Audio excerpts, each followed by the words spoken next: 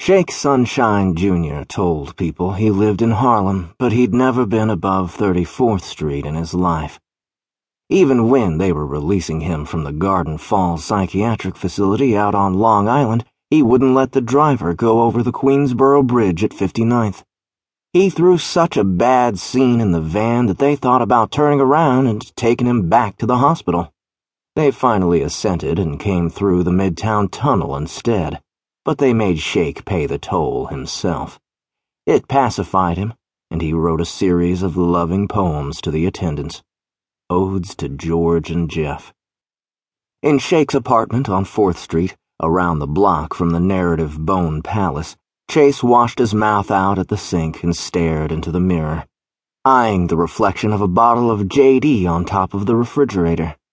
That awful tickle was back in the center of his chest, and only liquor or hardcore mood equalizer meds could burn it out.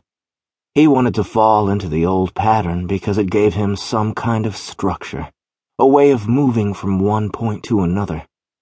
After 6 years of college, 5 teaching high school English, 2 months in a mental hospital, and a year and a half in the can, Chase still wasn't sure which institution had come closer to doing him in. Shake's place was decorated in a retro 70s, pseudo-mock black militant style that was a holdover from when he used to perform in a beret and hold up banners of Chi and Eldridge Cleaver. Before that phase, he'd been caught up in this African ancestry thing and wore a dashiki and turban and called himself Babawanda Magwanda. There was still a snakeskin drum and a kudu antelope horn in the corner that Chase would hang out the window and blow when he was drunk. On the walls were photos of Shake's grandparents, a blacklight poster of Hendrix, the check from his first poetry sale, $1.33, and a centerfold of Jennifer Jackson, the first black playmate from back in '65. He'd bought that one off eBay for $30 and considered it a part of his personal history. You found your love wherever you could. You made it up as you went along if you had to, pulled it in from the outside. Somehow, Shake had made peace with all his own various facets and aspects.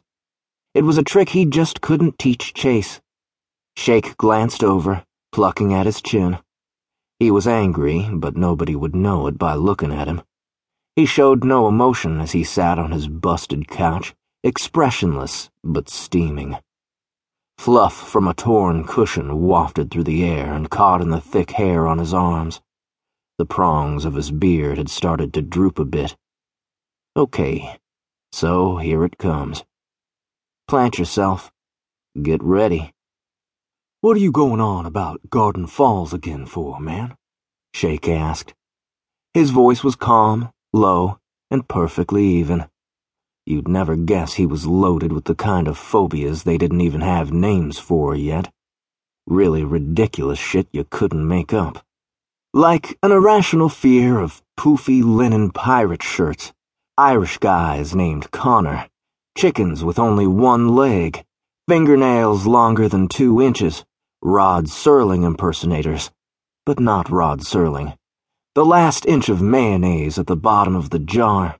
Kids in diagonally striped pink shirts and shorts so that they looked like peppermint twists. Gum. Cotton balls. They were such outrageous hang-ups that you'd never know anything was wrong unless you saw him go catatonic while staring at Errol Flynn and Captain Blood, the poofy shirt completely flinging him out of his mind. You never asked him to make you a tuna sandwich in case he didn't have a fresh jar of mayo on hand. You were always checking the crowds to see if some Mick named Connor might be heading your way. Chase could count off about 30 of Shake's phobias and figured he still didn't know at least half of them.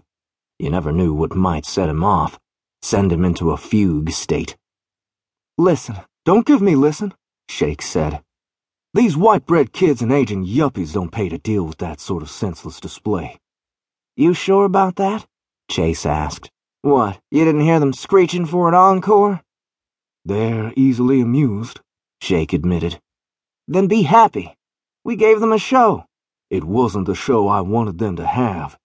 "It's not your choice." "Not only yours, anyway."